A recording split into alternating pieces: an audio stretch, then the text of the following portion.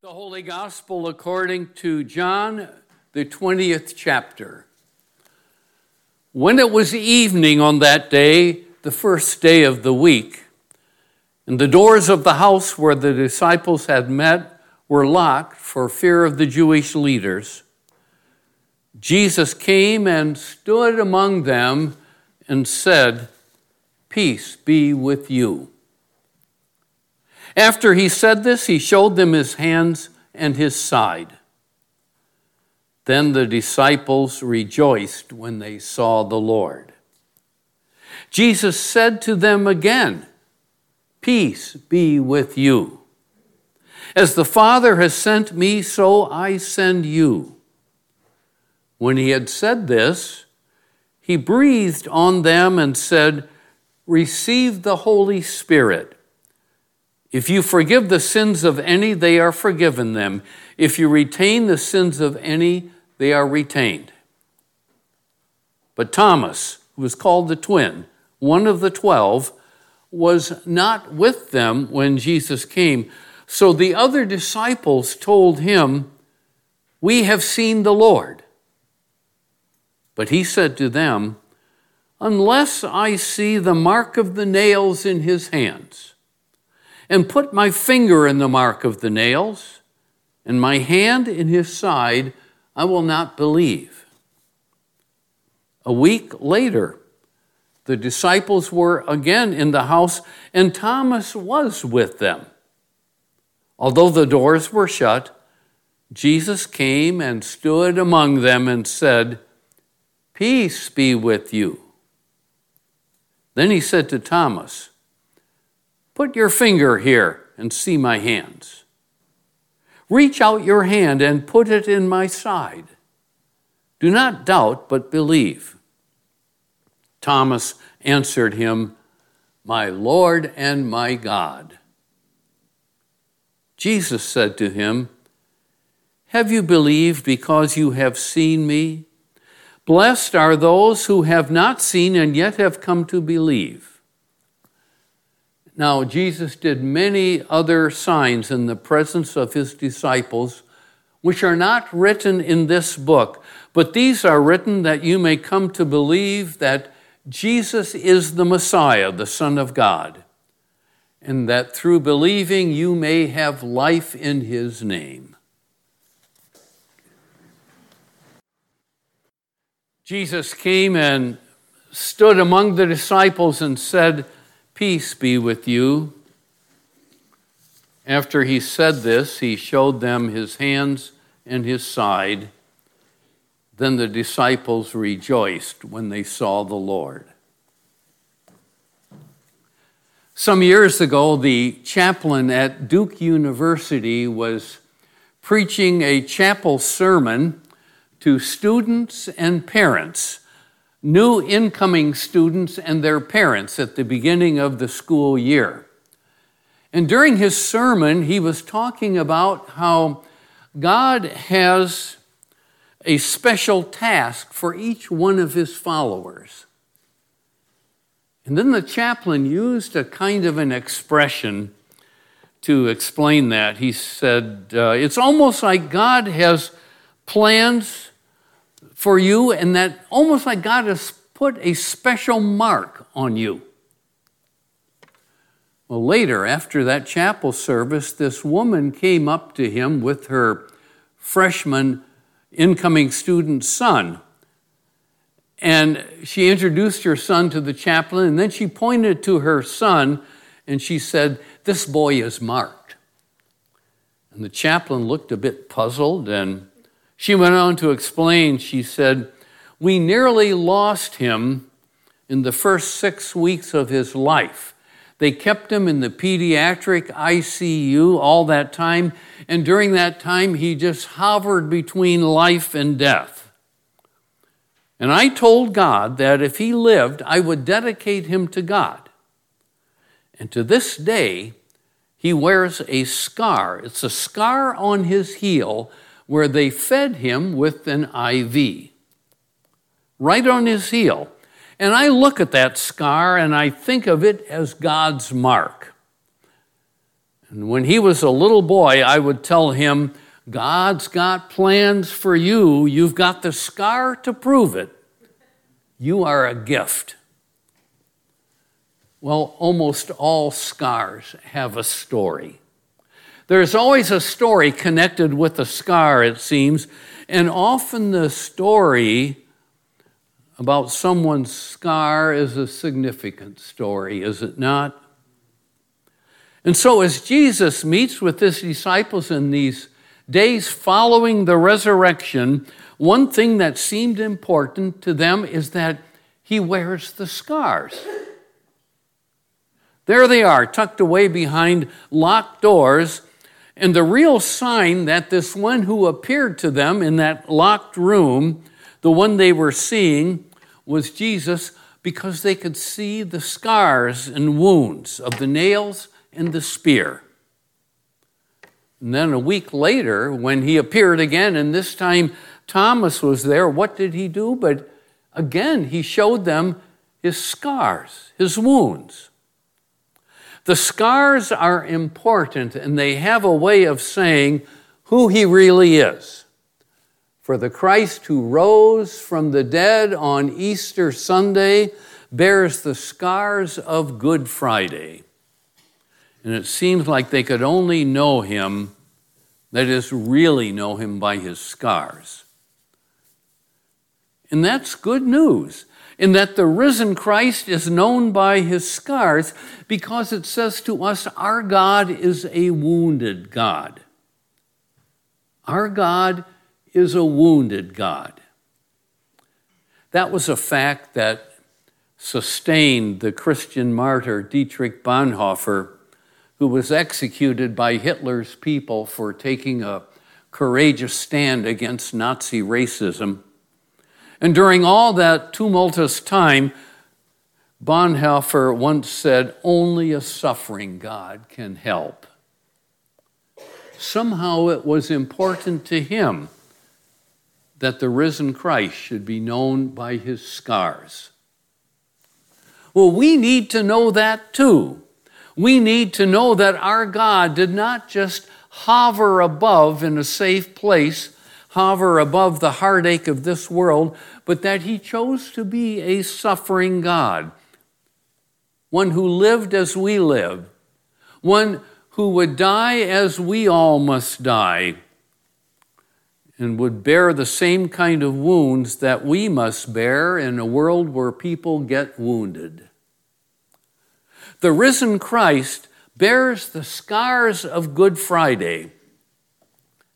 That fact was helpful to a woman who recently became a new Christian. And she gets a lot of joy out of it, but some of her friends have been telling her that if you are a real Christian, you will always feel joy and peace in your heart all the time. But there are times when this woman feels sadness. There are times when the abuse she experienced as a child still haunts her. And even though her Christian faith has brought her much joy, she still bears scars. Well, John's gospel says, so did Christ. And don't we all have scars? I know on the back of my head, if my hair didn't cover it, you'd see it. On the back of my head, I have a scar that came about when I was a 5-year-old boy running around in my grandparents' old house. And my father said to me, stop running. You might fall, you might get hurt. And I didn't listen. I didn't stop running, and I did get hurt. I hit the side of this big, heavy oak door with the side of my head, and about an hour later, there I was on the table in Dr. Ager's office getting stitches in the back of my head. And I still bear the scar as a sign of disobedience. All our scars, you see, have a story connected with them. One man said, quite simply, he said, to be human is to have scar tissue. inside and out. We have scars, all of us. We have scars on our bodies. We have scars on our feelings. We have scars on our memories. As the man said, to be human is to have scar tissue. A pastor was telling about meeting a friend for lunch, but he was about 15 minutes late for their luncheon appointment. And when he arrived, his friend was pacing, was perspiring, was breathing heavily, was very nervous. And it seemed like quite an overreaction to just being a few minutes late. But then his friend went on to explain. He told about how when he was just a little boy, his mother and he were driving in the car, and she dropped him off under a big shady tree in a park, dropped him off to play there, and she said, I'll come back in a little while and pick you up. And she never returned. And this friend said, whenever someone who means a lot to me disappears or is late or doesn't show up, I can't help it. All kinds of fears kick in. Well, this man is an adult. He's a prominent citizen. He is a community leader, and he has scars.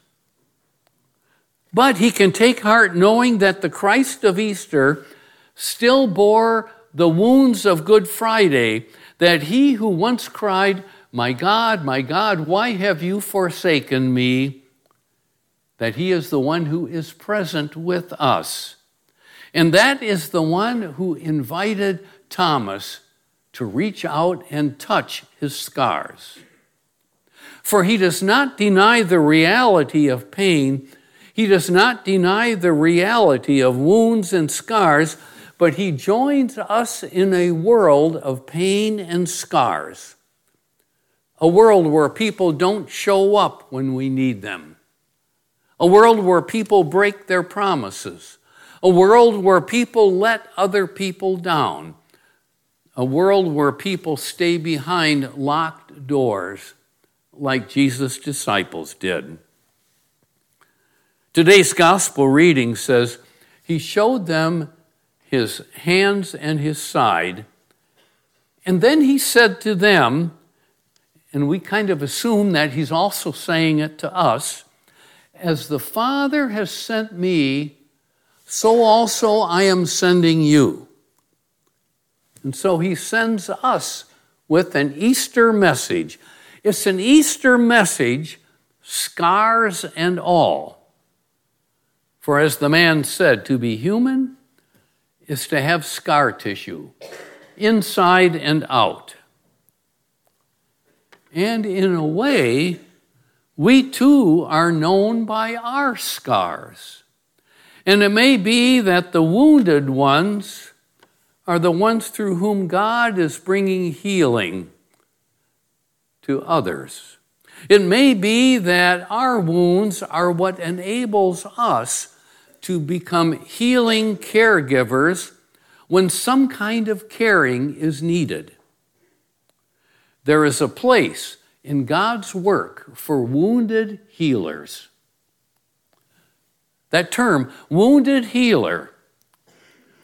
I have seen victims of cancer reaching out in understanding ways to others who recently had discovered their own cancerous condition. I have seen families of mentally ill persons give needed encouragement to each other as they have had to deal with difficult situations. I have seen victims of sexual abuse become agents of healing as they expose their own pain to persons who were just beginning to come to grips with what they themselves had been through. Wounded healers. That term, wounded healer, was coined in the 1930s by the psychologist Carl Jung.